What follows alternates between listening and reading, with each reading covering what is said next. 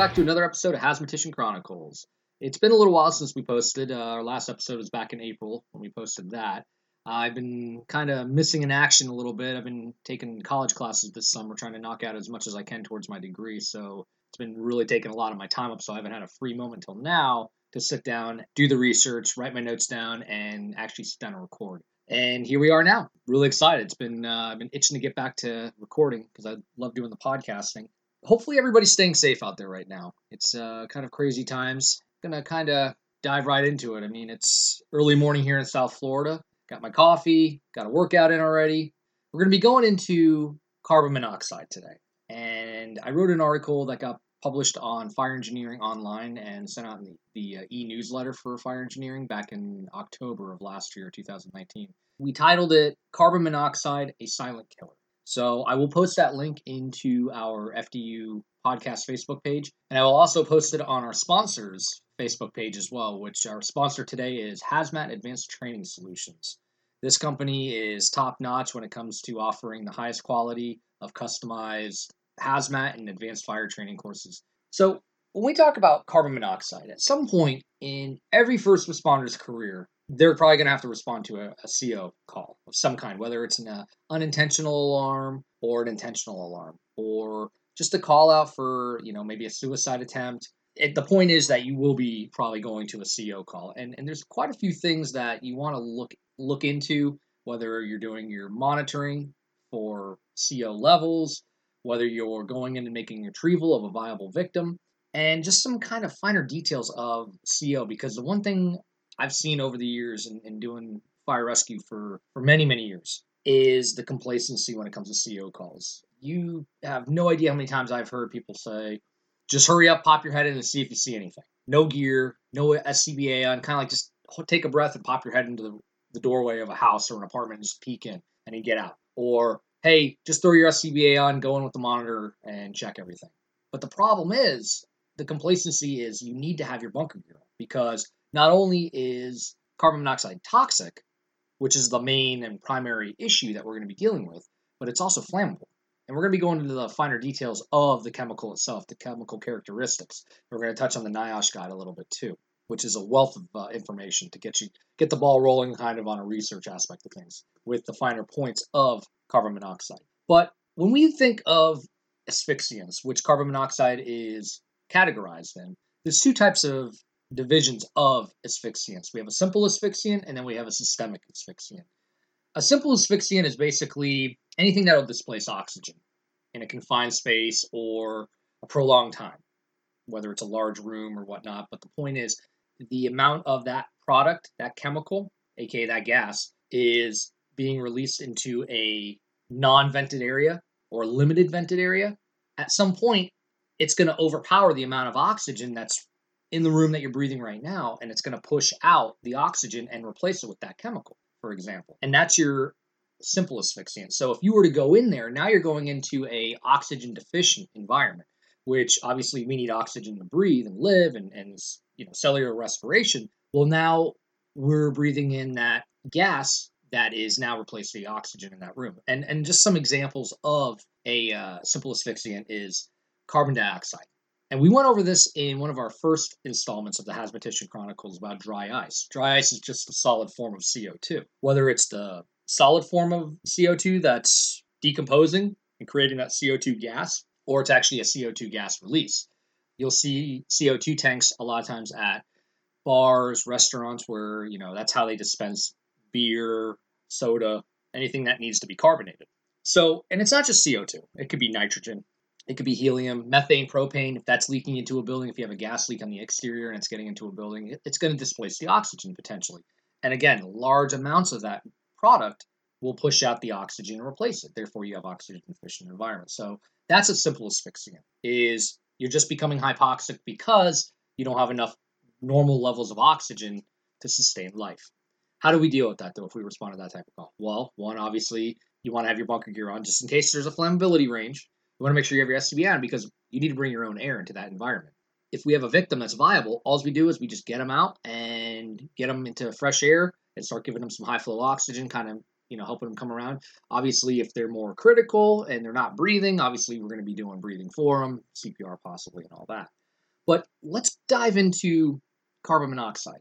And I said before, it's a systemic asphyxiant. And what is a systemic asphyxiant? Well, when we're dealing with a issue where the gas is going to affect my body at the cellular level, that makes it a systemic asphyxiant. Hydrogen cyanide is another one. And a lot of times they'll say, oh, well, in smoke from a fire, we're dealing with the toxic twins, they call them. This is just one of the toxic twins. CO and hydrogen cyanide go hand in hand a lot of times in the smoke at structure fires. But we're going to focus on carbon monoxide today and what it does at the cellular level.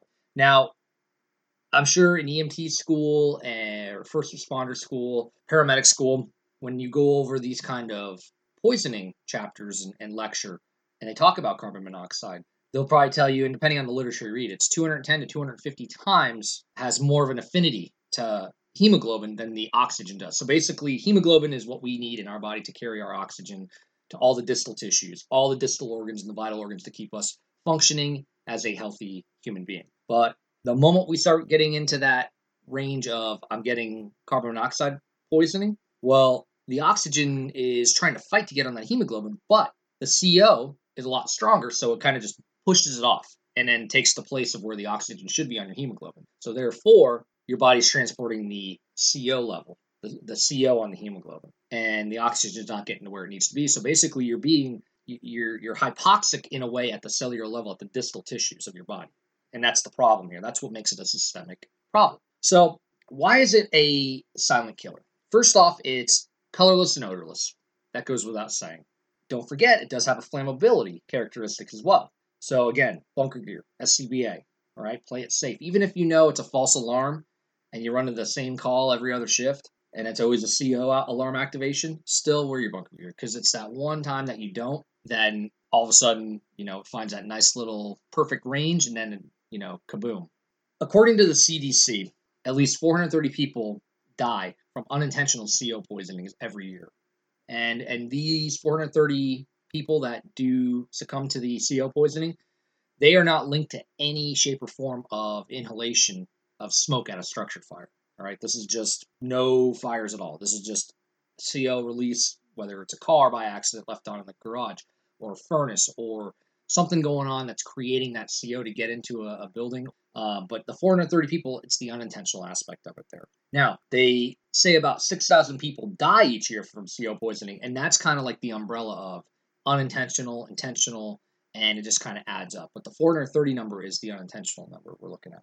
And then the CDC also says that over 50,000 people visit the ER for some shape or form of CO poisoning or an exposure to it. So, but one thing I bring up too is your department can do surveillance. And what I mean by surveillance is look at the number of calls. So all of a sudden, if you have an increase in CO calls in a certain area or just overall in your response zone or region, that might be time to kind of say, maybe we should put some public service announcements out. Maybe we should get with the news and have them do a story on it about the importance of carbon monoxide alarms and detectors in your house and the safety of it and signs and symptoms to look for. Because the thing is about CO poisoning is it does mimic flu-like symptoms. Malaise, nausea, vomiting. When you start getting up into higher exposure levels, like obviously the symptoms are going to be more, pronounced. But doing surveillance is very, very good thing for a department. One, it shows that the agency you're with is really doing community outreach on the hazards of a CO poisoning, and especially in the northern states where I guess furnaces and the heat's getting kicked on because it's going to get cold out. That might be the time because a lot of times those appliances may release CO, especially older ones. That's the time when to begin community outreach, public education on CO. So again, if you're having an increased amount of CO alarms, that's time where you can start doing your surveillance on it and saying, do I need to reach out to the community on this one? Just to kind of build that rapport with them on, hey, we're noticing an increase in calls for CO. Please be safe. This is what to look for, kind of thing. Just some things to think about. And let's jump into how CO is formed. CO is formed due to incomplete combustion of a hydrocarbon fuel. Obviously, if we have complete combustion is a indicator that there's a good amount of oxygen with the air and the fuel and the burning. And with that, it reacts with the O2 and creates an exothermic reaction, which is an energy release. What's the end result of that exothermic reaction is the formation of carbon dioxide and water vapor and the energy produced by the complete combustion of that fuel. So that's where you have no CO being formed. It's complete combustion. Everything's burned up. Everything's being released as carbon dioxide or water vapor and the energy. Now we get into the situation of COs being produced because of incomplete combustion. And this is due to a lack of oxygen mixing with that burning fuel to create that complete combustion. With that said, when the incomplete combustion is occurring, the carbon and the oxygen atoms form a triple bond. How they form a triple bond is with a covalent bond. And I know I'm getting a little chemistry geeky here, but the covalent bond is where atoms share their electrons because remember, equilibrium is all around us. Everything kind of wants to form that nice balance with everything. And CO forming and sharing its electrons with the carbon and the oxygen is no different to that equilibrium. But that covalent bond makes it very unstable. So when you, and just a side note, when you have something that's double or triple bonded, those of you that are out there that are interested in hazmat, maybe getting your hazmat tech, or you are a hazmat nerd like myself, anything that's double or triple bonded, be leery of it, especially if you catch anything when you're doing your research in a NIOSH guide or the Wiser app. If you see any kind of double or triple bond, that should kind of warn you that we have a highly unstable product here. And the reason why it's so unstable is that if at any point those bonds break between those atoms, the energy release, the potential energy that's there in that bond could be exponential depending on the product. All right, so CO, triple bonded, should tell you this is an unstable product. And what we go by is obviously the primary issue and the end result of that byproduct of the issue of it being triple bonded is the toxic release, okay? And why it is a toxic inhalation hazard. But the other result is the flammability side of it too.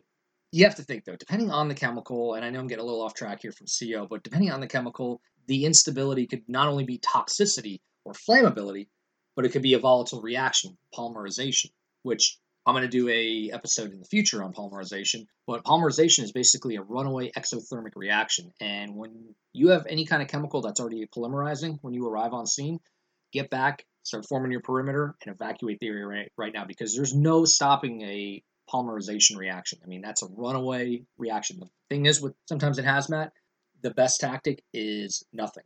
Just let it have its reaction, cordon the area off, make it safe. You get safe too with your crew, and let it have its reaction, and then you can go in and evaluate and mitigate at that point. So again, it's not always just toxicity and flammability. Polymerization is another big issue. Okay, again, that just goes back to your either your tax surveys or just you doing research when you arrive on scene and doing interviews of people that are coming out of a building. What do you have in here? What do you store? And what part of the building are we going to be looking at where the leak is or the release is?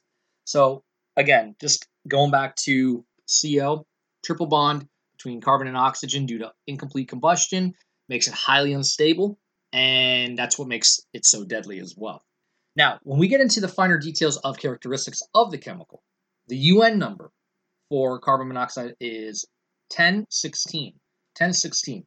We always say that it's due to incomplete combustion. Well, carbon monoxide actually is used in industrial side of things too. It's used for metal fabrication. It's also used to kind of mix with hydrogen during oil refining. So there's other uses for it. So you may see a tank at a fixed facility with a 1016 UN number on it, a placard.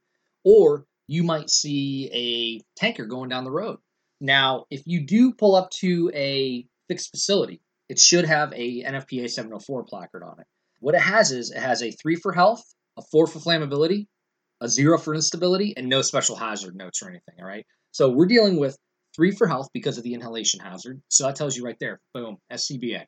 Then the flammability of 4, which indicates serious, that tells you right there, we're going in with bunker gear. Okay, so right there you kind of just got an idea, even if you didn't know that CO was in that building, right there with the NFPA 704 placard, you have an idea of, I got an SCBA and I have to wear bunker gear. And you know what? I have water on the fire truck, so we'll be able to deal with that, okay?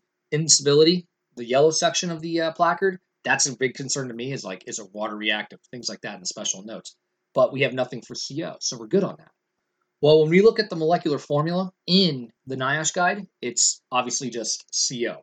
It doesn't have the 3 little lines there indicating a triple bond. Some chemicals will have that. They'll have like an equal sign, or they'll have the 3 lines indicating a double or a triple bond. Just pay attention to that when you're reading your NIOSH guide, okay? But this one in particular, knowing the background of CO, we know it's a triple bond. Okay, so if you're listening to this, kind of tuck that away in the research center of your brain. The molecular weight of CO, 28.01. Now we know the molecular weight of air is 29, so it's slightly lighter than air. With that said, CO is kind of lazy. It's not heavier than air, slightly lighter, so when we have any kind of CO release into a building, our thing is, well, we need to start ventilating. But the problem with CO is it is nice and lazy. It wafts around for a little while. It finds little voids, little pockets in the building, in the walls, you name it. And the problem with that is that over time, or if it gets into like a really small confined spot, it can just build up, get into that nice flammability range. And as simple as a light switch kicking on or a refrigerator compressor kicking on could be enough to hit that flammable range of CO and cause a explosion. When we think of that, if there's no cross breeze or cross ventilation of a building and there's CO in there, you're going to have to do a really good job of ventilation and pretty heavy duty air monitoring. You might have to make multiple entries. And I went on a carbon monoxide call many years ago, and myself and my partner must have made 9 to 10 entries, bunker gear, SCBA, with our 5-gas monitor, because the primary hot zone of the CO source was a vehicle running in a garage, and it was in a apartment complex. It affected the neighboring 3 apartments from the source. So basically, we had 4 apartments affected. So we had to go and check into each apartment at the levels. And we had high levels of CO on our monitor on the 4th floor, all the way down to the 1st floor, and everywhere in between where it was kind of there, kind of not there. It just was kind of just popping up. So we had to do a lot of ventilation. It was a long-winded call just because we had so many apartments affected. The other thing too is what can possibly spread CO is a common attic. So if you have any apartments in your area that have a common cockloft, you might be dealing with, I have the source apartment on the farthest end of the building, and then on the opposite end of the building, in that apartment, you have CO levels because of the common attic. So that's another thing. But they did do some research. The Journal of American Medical Association, JAMA, they did a little research on the diffusion of CO through gypsum drywall. Found that, yes, it does permeate into the drywall and can spread through a building through drywall. Now, obviously, they didn't really give specifics of thickness of drywall, but that was the end result. Was depending on the thickness of the drywall will determine how much and how fast diffuses into the drywall, therefore going into a neighboring room, a neighboring apartment. So the fact is, though, I'm assuming though, like 1/4-inch drywall is going to diffuse a lot quicker with CO than 1/2-inch drywall, for example. So it just kind of makes you think. That's why, reiterating, sound like a broken record on this podcast, this episode, with make sure you do your due diligence and monitor the entire building. And that could be a large apartment complex, that could be a large commercial building, you name it, just do your due diligence and monitor. Okay, because just like smoke in a fire, when CO is kind of moving and it hits a wall, it's going to start to mushroom, just like smoke would in a high-rise fire. It goes up, and then it hits that ceiling, and then it starts to come down the walls and creating that mushroom effect. CO is no different to that. Plus, CO is going to find the path of least resistance with the air currents within that building, just like smoke would if a fire was burning. So just keep that in mind. That's why you may think like, yeah, I'm on the farthest end of this apartment complex or this commercial building. There's no way it could get to the other opposite end of this building. It's huge. Don't think that way. That's that complacency. No, double check. Just send somebody down there. You know what? You're already on the call. Do your due diligence and make sure you're doing the air monitoring. The goal is, before you can deem that building safe, because that's a common question we get on scene is, hey, when can I go back in? And understandable. If you're a business owner and you're shut down for a few hours because you have a CO release in the building, or it's in the middle of the night and you were sleeping and you were woken up by the fire department, police trying to evacuate the building because of a CO call, yeah, it's a pain in the butt. And you know that they want to get back into their place of business or their residence. But to make you probably sleep better at night and for justification of what you're doing there is get that building down to a 0. So if you have to spend another hour there venting it with a fan, but we get it down to a 0 and then we can release it back to the occupants, hey, I can sleep better at night knowing that it's down to 0 when I left. Because the one thing you don't want to do is respond back to that building later on, somebody who's having CO poisoning symptoms, or somebody it's a fatality, or somebody that's really, really critical that may not survive because they were exposed so long because, hey, I didn't think to check that one apartment and there was high levels of CO. And remember, it's colorless, odorless. So people might start feeling the effects and not think anything of it. Be like, maybe I'm coming down with the flu. So that's the thing we have to think here, okay? So going back to the characteristics of the chemical itself, we talked about molecular weight. Now we're going to talk about ideal H. Ideal H is 1,200 parts per million. Now, over time, that's going to be very deadly. And I know when people say, hey, anything under 1,000 is really, really bad, anything under 100 is immediately deadly. Like 1 or 2 breaths, and you'll be unresponsive and possibly dead from the inhalation. Now, 1,200 parts per million is pretty significant, but that's going to be time weighted because I'm going to go over some other parts per million and like the time of when it's going to be potentially fatal. Now, if we're looking at 400 parts per million, that could be life threatening in 3 hours and beyond. So again, it's time weighted. Yeah. So now we're getting lower. We're under 1,000 at this point with that 400 parts per million. So 800 parts per million within 2 to 3 hours, it could be fatal. 1,600 parts per million within 1 hour. And then 6,400 parts per million, 30 minutes. And then if it's 12,800 parts per million, that's 1 to 3 minutes of how lethal it can be. So again, that 1,200 parts per million, that's our point of where it gets that IDLH categorization because that's when health effects begin. And that's why it gets that IDLH rating. All right. So 1,200 parts per million, very deadly. The flammability range, the lower explosive limit, 12%. The upper explosive limit is 74%. That's a big range. And like I said in a previous podcast, the fact of the explosive range, it's very dynamic. It's a dynamic environment. Why? Because you have something that might be too lean or too rich, but then in that other area of that flammability range might be the perfect mixture of oxygen, and it just meets that perfect range. And like I said before, a light switch being flipped on, a refrigerator compressor kicking on. Something so minuscule that we don't even think about could be the thing that trips a explosive issue with carbon monoxide at its flammable range. So again, I always tell everybody, don't get complacent. And when I was in fire academy, when we were going over like the 4 hours of hazmat training we got back then, and I think it's still about 4 hours, maybe a little bit longer now, but it was very minimal when I was in fire academy. And this is well over 15 years ago. The point is, the instructor had that complacent attitude because he wasn't a hazmat tech. He wasn't a hazmat guy. He just kind of said, yeah, don't worry about it. If it's too rich or too lean, you're good. It won't explode. It won't catch on fire. But he never went over the flammability range. And this is more talking like propane, methane, things like that, the natural gas responses. But the point is, the complacency I saw there was too rich, too lean. Don't worry about it. You're fine. As I started expanding my knowledge into hazmat and my love of hazmat, you realize that flammability range is a dynamic atmosphere. I might be monitoring on this side here, on the left side of the vapor cloud, and yes, it's too rich or too lean to burn. I move 10 inches over, and now I'm in the perfect range for something to light off. So that's what I mean by the dynamic aspect of the flammability range. And carbon monoxide is no different than a propane leak or a methane leak, okay? Obviously, we're dealing with the toxicity initially, but that flammability should be in the back of your mind, okay? So the chemical is soluble in water, so it does mix. And we do consider it a flammable gas, so it's in the class 2 of the 9 chemical classes, and it's also listed as an inhalation hazard as well. So you'll see the red placard with the 2 on the bottom, flammable gas, and the flame on top, and then you'll see the skull and crossbone inhalation hazard with the 2 on the bottom of that placard. So again, if you see it going down the road or it's at a fixed facility and you know that they do metal fabrication, they could have CO there just for that part of the industrial aspect of using CO for whatever they're making.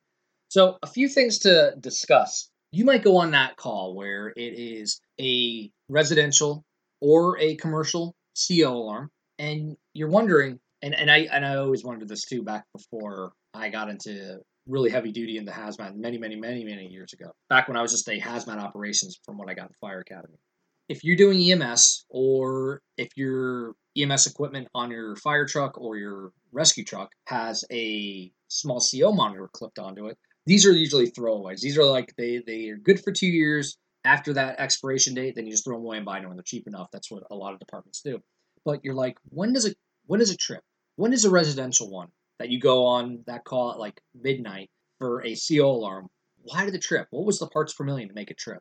Those small monitors we have clipped onto our EMS equipment and the home CO detectors, they go by low levels to alert.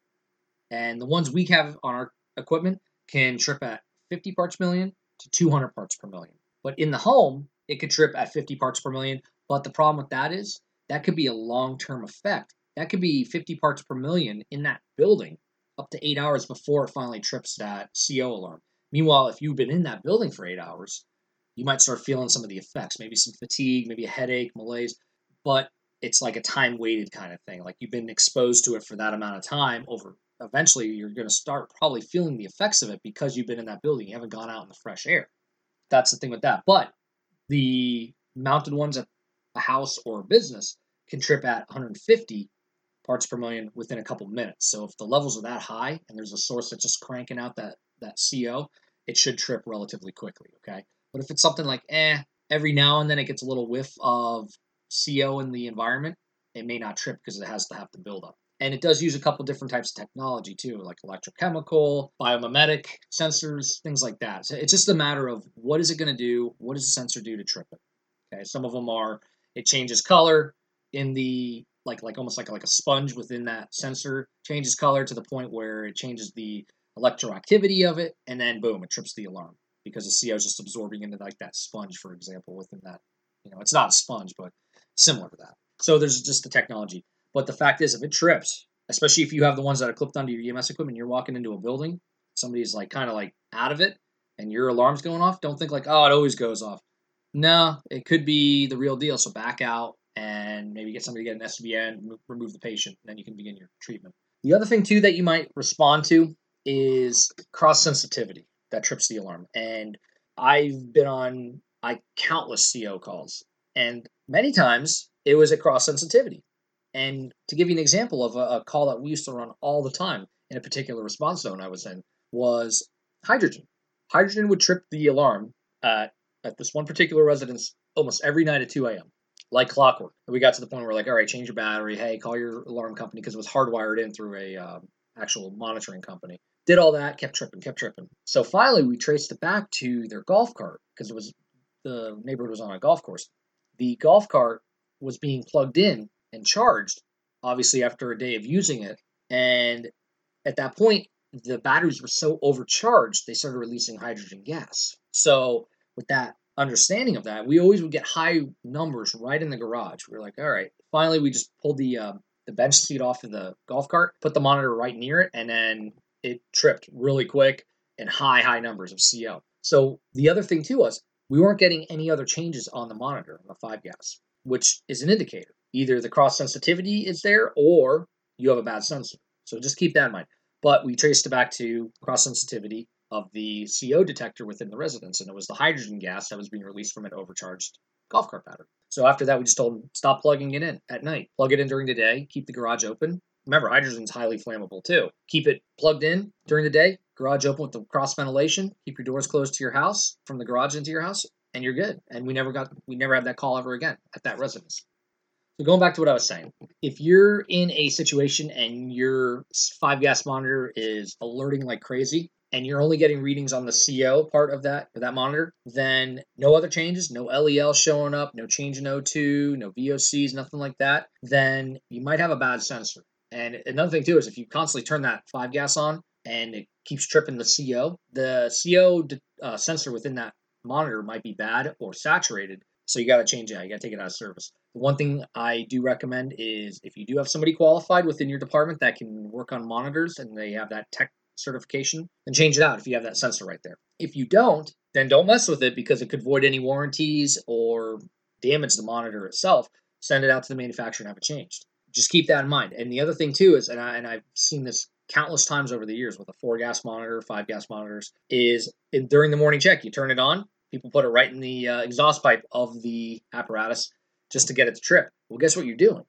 You're getting a nice, good gulp of all the particles from that exhaust right onto the sensor or whatever's coming out and damaging it, saturating it. And yeah, it might not keep alerting and all that after you get it away from the exhaust pipe, but then you've saturated the monitor and that particular sensor. Now you go to use it on a call later on, and you're not getting any readings, but you're walking into a actual Ideal H environment because that monitor is damaged. So it's leading you in with a false sense of security. So you got to be careful of that. So please refrain from putting the end of that monitor into the exhaust pipe just to check it to see if it activates during your morning check. Because that's a quick way to damage it and put you and your crew at risk because of a false sense of security. So just keep that in mind. Another thing to bring up too about CO calls and working with a 5-gas monitor is when you do your fresh air calibration, make sure that you are far enough away from the hazard, the hot zone, the building in question, and make sure that you're far enough away from any vehicles that are running because you don't want that inadvertent pickup of the exhaust during a fresh air calibration. So make sure you're pretty far away from everything while you're doing it before you make entry into your hot zone. Now remember, monitoring not only is to figure out my hot zone, and remember, how I look at it is monitors are good for a couple things. Getting your border, your perimeter of your hot zone, and two, continuous monitoring helps you know if mitigation procedures are working. In this sense, is ventilation working? Monitoring also gives me an idea of parts per million and what percent we're dealing with. Now remember, if you get a hit for 1%, that's 10,000 parts per million. So if you have 20%, that should tell you that you have 200,000 parts per million of that chemical in there. And what did we just say before? 12,800 parts per million is fatal within 1 to 3 minutes of being exposed to it. So if I have 200,000 parts per million of CO, if anybody's in there, chances are they're possibly deceased. Now, the other thing, too, is when you're going to these calls, look around, because if there are small children in the house or animals and small children will be affected a lot sooner than a grown adult will, depending on exposure time. Reason is, children don't have as much hemoglobin in the blood as adults. That's why they breathe faster than us. They got to move that oxygen a little quicker with respirations, as opposed to hemoglobin moving it and that oxygen reserve that we have built up as adults. So they don't have as much hemoglobin, so they will be affected earlier. Animals, birds, dogs, cats, if you see any of them that are deceased on the ground when you first walk into a CO call, that should start telling you that you have a major problem here. You have a hazmat call, one. So hopefully you've already been on the horn with dispatch and you're calling for a hazmat team. And a side note to that is, try to put the pride thing aside, okay? Don't think that by calling hazmat out, if you're on a non-hazmat company, that it undermines you and your crew and the work you're doing. No. You're getting the ball rolling for the hazmat team. You're giving us, because we might be 20, 30 minutes away coming to you. And we are relying on the first arriving units to relay to us, because you're basically our eyes and ears till we get there. You're our recon group to tell us, what are we dealing with? What levels do you have if your truck happens to have a 5-gas or a 4-gas monitor? What are you dealing with? Relay it to us, because then we can start getting our game plan going when we get there. Are we going to do immediate ventilation? What are we doing? Do we have to do recovery? All that. So please, please, please don't think it undermines you as a crew. It's, if anything, you're getting the ball rolling for us, because we're a far distance out. So definitely get on the horn and get hazmat there. The other thing, too, is if you have any deceased victims there and they're confirmed deceased, obviously don't move them. It's now a crime scene, so the police have to come in and do their investigation, but you're probably going to have to assist hazmat with ventilation procedures just to make it safe for the investigators from the law enforcement side to come in and do their thing. Okay, so just keep that in mind. Just another thing too I want to read to you is, when somebody is really exposed to CO, the percent of CO in the body. I just want to kind of give you a little read off a chart here that I have, and this is also in the article on fire engineering that you can look up. And like I said, I'll put the link on the Facebook page. But percent of CO levels in the body. If you have 20%, the signs and symptoms are headache, nausea, vomiting, dizziness, blurred vision, loss of manual dexterity. 30%, we have altered mental status, chest pain, lethargy, tachypnea, tachycardia, rhabdomyolysis, syncope, impaired judgment, loss of coordination, decreased motor abilities, temporary blindness, hearing loss. So basically at that point, things are starting to shut down, because you are so saturated with that chemical, that gas, that your body is now starved for oxygen at the systemic level. So you are now beginning to shut down. At 40 to 60%, hypotension, cardiac arrest, respiratory arrest, dysrhythmia, seizures, convulsions, coma. Greater than 60%, death. So again, just to reiterate the importance of wear your PPE, do proper monitoring, get people out of the environment as quickly as you can if you do find them there. Let's kind of review what we do when we get somebody out of a CO environment. Now, we get them out. They're a viable victim. We're taking them to the hospital. They might be unresponsive, whatever, but they're alive. We do want to remove the clothing. Very simple decontamination. And you can remove 80 to 90% of that product, even though we're dealing with an inhalation hazard. And CO is mainly that inhalation hazard as opposed to that dermal hazard. But if you just feel better about it, remove the clothing. 80 to 90% of the contaminant is removed at that point. But the one thing, too, is if they've been exposed for a long period of time, that long period of exposure will eventually show dermal exposure, and that is the cherry red skin. That when I was in EMT school and they were talking about CO poisoning, they made it sound like as soon as you walk in, every CO patient's going to be cherry red skin. You'll know it's a CO poisoning right then and there. Well, then come to do more research, get more experience in the job, you realize, like, no. Cherry red skin is a very, very late sign of a CO poisoning, like a very late sign. That could mean prolonged exposure, dermal exposure now is involved, you can do a decon on them, soap and water, and then get them to the hospital. Remember, though, it's an inhalation hazard, so we got to focus more on that airway side of things. Let's talk about some warning signs when you're walking up to a potential CO scene. You got to look, is the patient conscious or unconscious? As I said before, children and animals are more susceptible to the effects of CO before a grown adult will be. Are the in-home CO detectors going off? Are they beeping at you? Are they illuminated red, indicating that they're activated? So when you go in with your PPE on to do the little walkabout and investigation and you're monitoring, look around at the walls. Do you see those monitors activated or beeping? The other thing, too, is it may be an unintentional poisoning, but we also have to think people still use carbon monoxide to commit suicide. So look for any kind of suicide notes. Is there one laying on the countertop? Is there one taped to the window or the door when you first walk in? Things like that. Just situational awareness, okay? And the other thing, too, is bystanders or neighbors complaining of CO poisoning symptoms.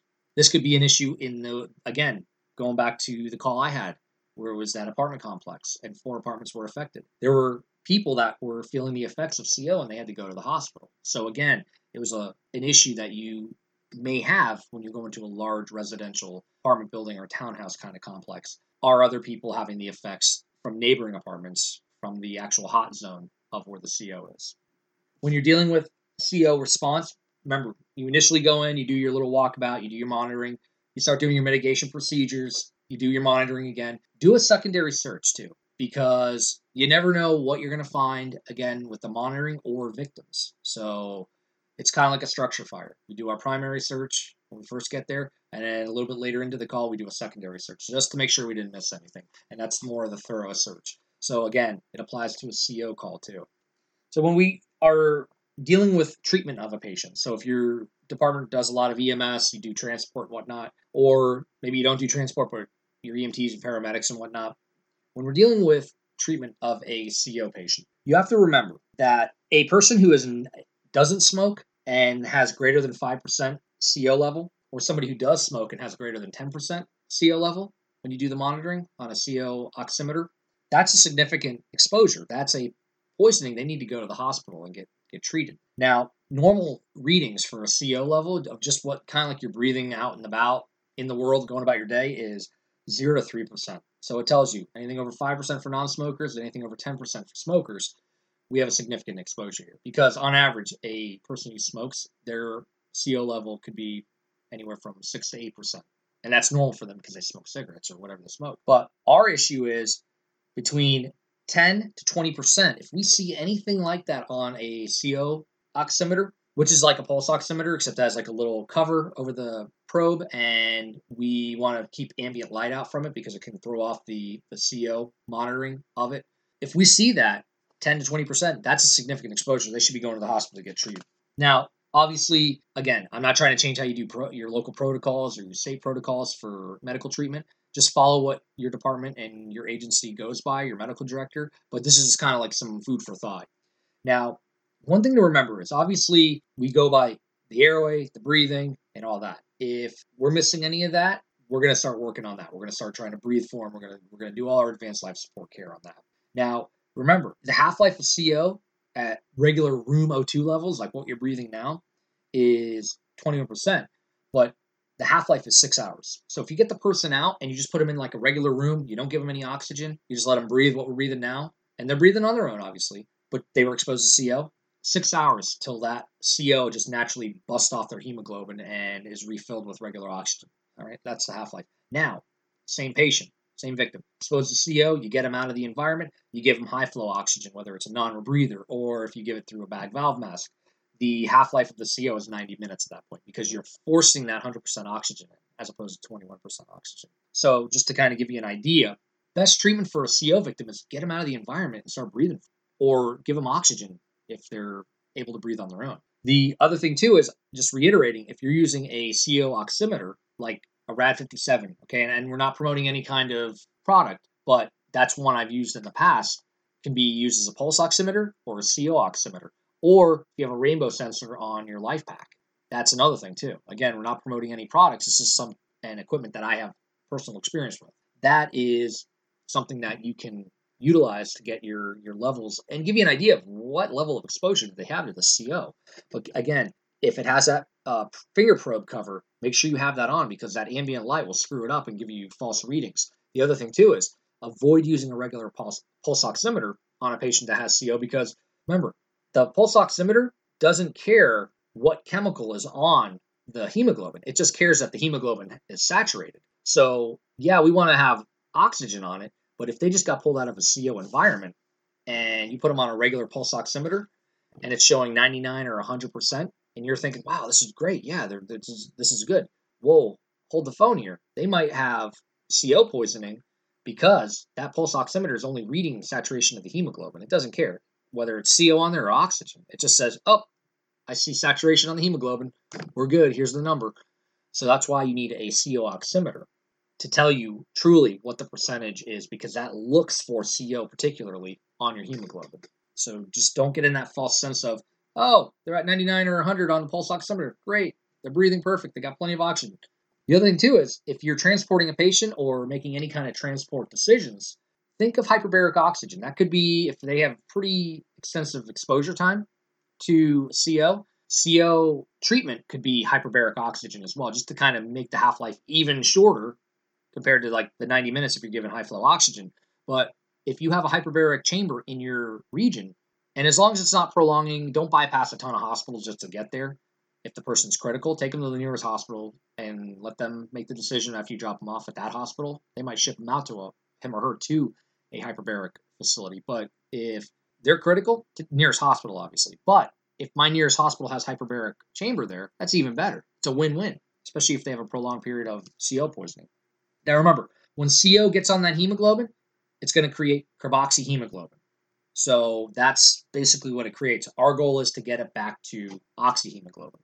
Another thing too is this is a side note that if you're dealing with EMS and you're treating and transporting people, is there is another type of CO poisoning that can occur. And this could be intentional or unintentional ingestion of it, but the chemical is methylene chloride. And it's in quite a few products. It's in paints, adhesives, paint strippers. It's in heavy duty stuff like that. I mean, those are just a few examples, but it's in a lot more chemicals. But remember, methylene chloride. If somebody were to ingest that, your liver is going to try to metabolize it. But the problem is, your body's going to do more harm than good to you.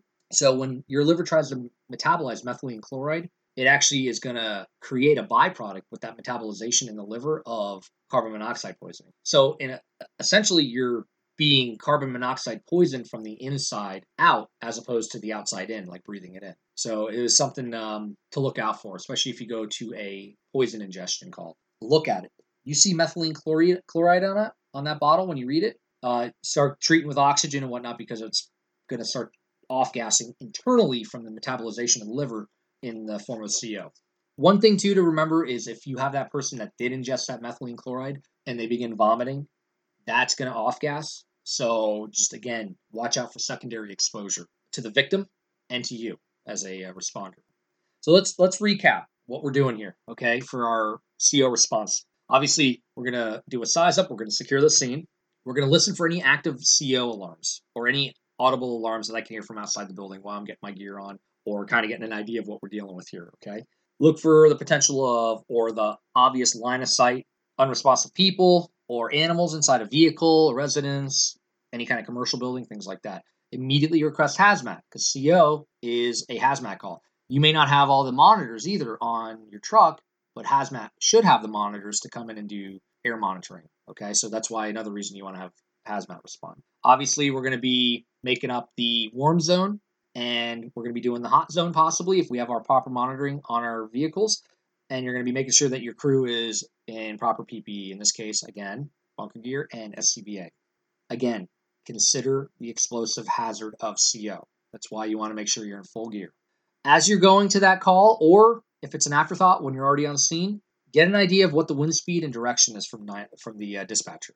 This can aid with you cordoning off the area with a perimeter or what windows and doors to open to help with cross ventilation, even more with a fan and whatnot to kind of air out that building a lot quicker. Make sure you do your fresh air calibration of your 4 or 5 gas monitor, okay, away from the scene and away from any running vehicles, okay? You want to make sure you get a nice, crisp, clean background with the fresh air calibration. The other thing too is make sure that all the crews on scene that are going to be making entry to either retrieve a victim or just be monitoring the building itself, that all of your radios are intrinsically safe. Okay? That's, again, depends on what your agency uses, but intrinsically safe because of that explosive hazard to CO. Remember, it's a dynamic atmosphere. If you have any victims that are deemed deceased, leave them where they are. Begin your mitigation procedures of the CO within that building for the crime scene investigators to come out. Okay, remember, CO is a very lazy, kind of wafty little gas. So, yeah, it's lighter than air, but barely. So, it's just going to want to hang around, and you're not kind of pushing it out. It's like that annoying friend that the party ended an hour ago and they're still hanging out talking to you. So just think of that, okay? It's the lazy friend that doesn't want to leave. If you do have any viable victims, line of sight rescue, get them out of the environment immediately, begin treating them with oxygen to help with cutting the CO with the half-life, and then transport them off scene. And the last thing is, if there's no victims, it's just an activation, and you do have hits on your CO sensor on your monitor, then begin your mitigation procedures. And if you're a non-hazmat company, you may assist hazmat with the ventilation and continuous monitoring. That basically sums up the CO Hazmatician Chronicle episode. I hope you all got something out of it. It's a lot going on, and I just don't want anybody to get caught up in that complacency aspect of just go in real quick, take a peek. Don't worry about your bunker gear. Just throw an air pack on. I've said it before on podcast episodes. We're the greatest show on earth, the fire department. So when we show up, lights and siren, and people are watching and filming us and putting us on YouTube and whatnot, or Facebook, give them a show. Wear the gear. Go in with the monitors. We're the greatest show on earth. Take that for what it's worth, but that's what I truly believe. And I hope that everybody else kind of feels the same way, but we're there. Wear your gear. Wear your SCBA. Take that extra precaution, okay? Because the end result is everybody goes home safe. We always hear that no matter what kind of training is, whether it's firefighting training, paramedic training, you name it, everybody goes home safe. That's the motto for the fire service, I think. But I hope you all enjoyed this installment, and we want to thank our sponsors again, Hazmat Advanced Training Solutions, with their high-quality, customized hazmat training and advanced fire training. Check their website out, hazmattrainingcourses.com, and see what they have to offer. If nothing else, I hope everybody stays safe out there and be vigilant, and we'll see you on the next installment. Take care.